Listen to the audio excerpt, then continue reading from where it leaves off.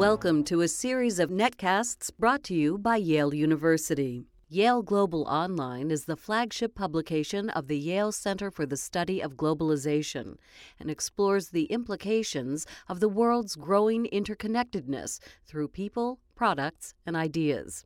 Sand mining, the growing pains of cross-border trade.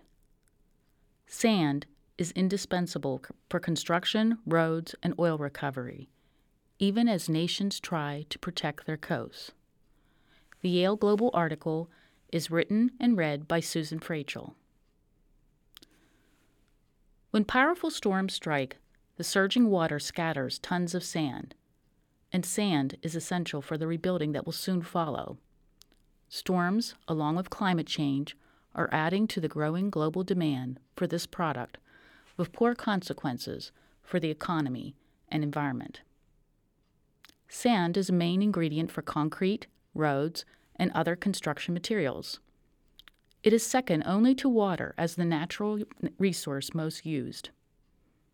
Building booms, especially in emerging nations, increase world sand production, with prices doubling since the end of the 20th century. In the 1990s, geologists described sand mining as a local business. Transporting the product any more than 30 miles was economically unfeasible then. Supplies that once seemed endless are in demand, and even in short supply, with brisk cross-border trade. Sand dredging along waterways eliminates natural buffers, contributing to nearby erosion. The International Monetary Fund warns of environmental harm, with no international conventions to regulate trade, along with minimal enforcement of national regulations. Record-keeping on mining operations is relatively new for many nations. Industries have strong preferences.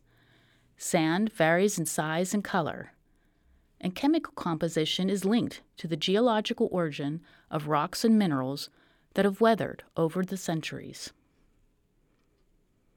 The construction industry relies on river sand. Glass, ceramics, electronics, and the oil industry seek inland silica sand with high levels of quartz, with names like Northern White or Sierra Gold. Foundries use dune sand for casting automobiles and wind turbines. Corrosive marine sand must be rinsed free of salt before use in concrete, but it works well for projects described as beach nourishment or replenishment. China alternately dredges the South China Sea for sand while adding deposits to contested reefs to build new islands. Water naturally alters coasts over time, and humans try to limit the damage for communities. Satellite data and other tools document the shifting coastlines due to rising seas and climate change. Mining nearby sand to expand distant beaches has become a sensitive issue. In Japan, sand mining has been banned for river channels since the 1960s, but it continues in seabed locations. The California Coastal Commission denied permits for Mexico-based CEMEX, effectively ending sand mining for Monterey County beaches by 2021. Beach restoration is not a one-time fix. The added sand erodes faster than natural sand, and few beach projects last more than 5 years without ongoing additions, geologists explain. Billions of cubic yards of material are removed from sites from around the globe annually to keep shipping lanes open.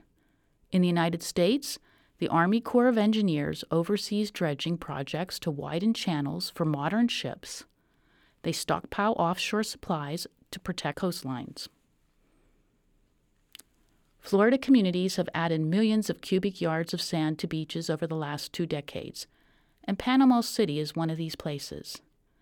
The sand comes from nearby offshore borrow areas. A mixture of sand, silt, and water is transported by pipelines.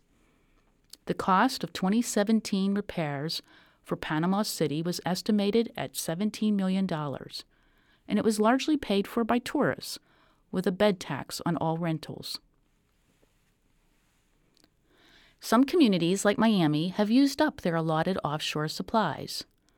Yet they reject sand dredged from inland Florida as too dark and too costly.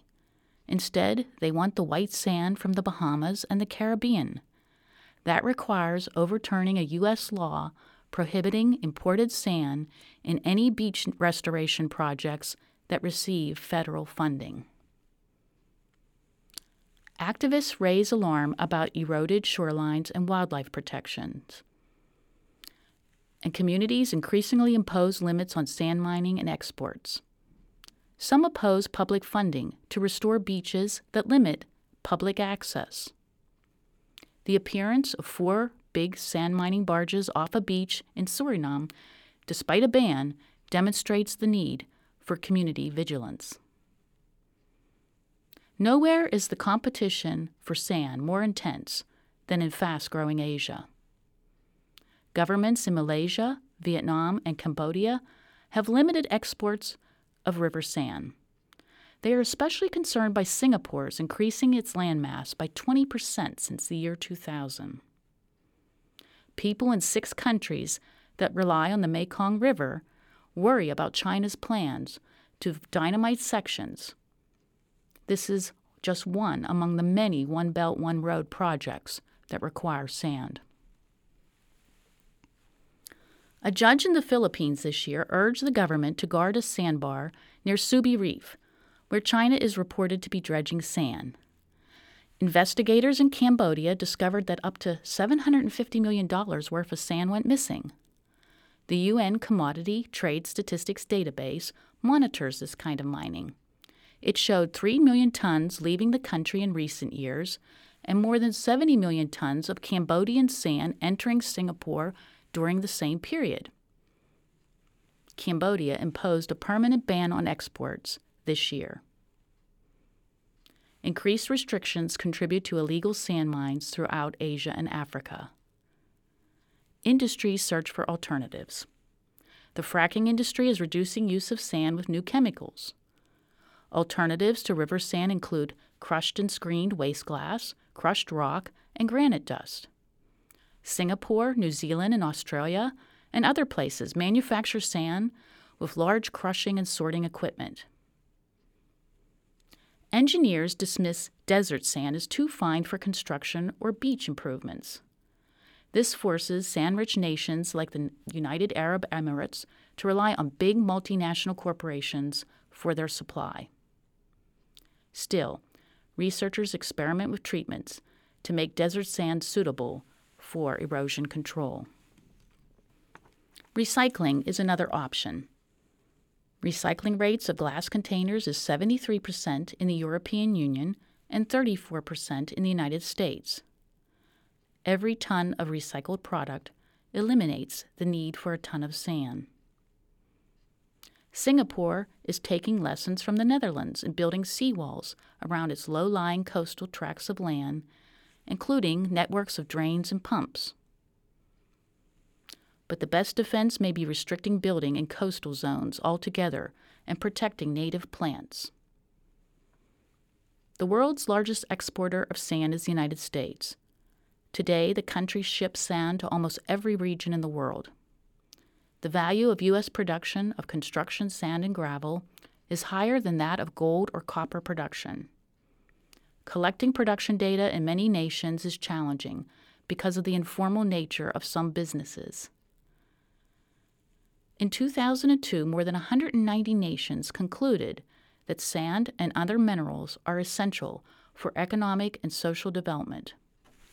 Sand miners must strive to build good relations with communities by emphasizing sustainability and reducing waste, suggests the National Stone, Sand, and Gravel Association in the United States.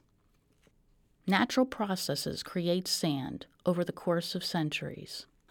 Unchecked sand mining with more sand removed each year than what can be replaced is unsustainable. The forces of globalization are altering coastlines as much as storms and waves shape each grain of sand. Susan Frachel is the editor of Yale Global Online.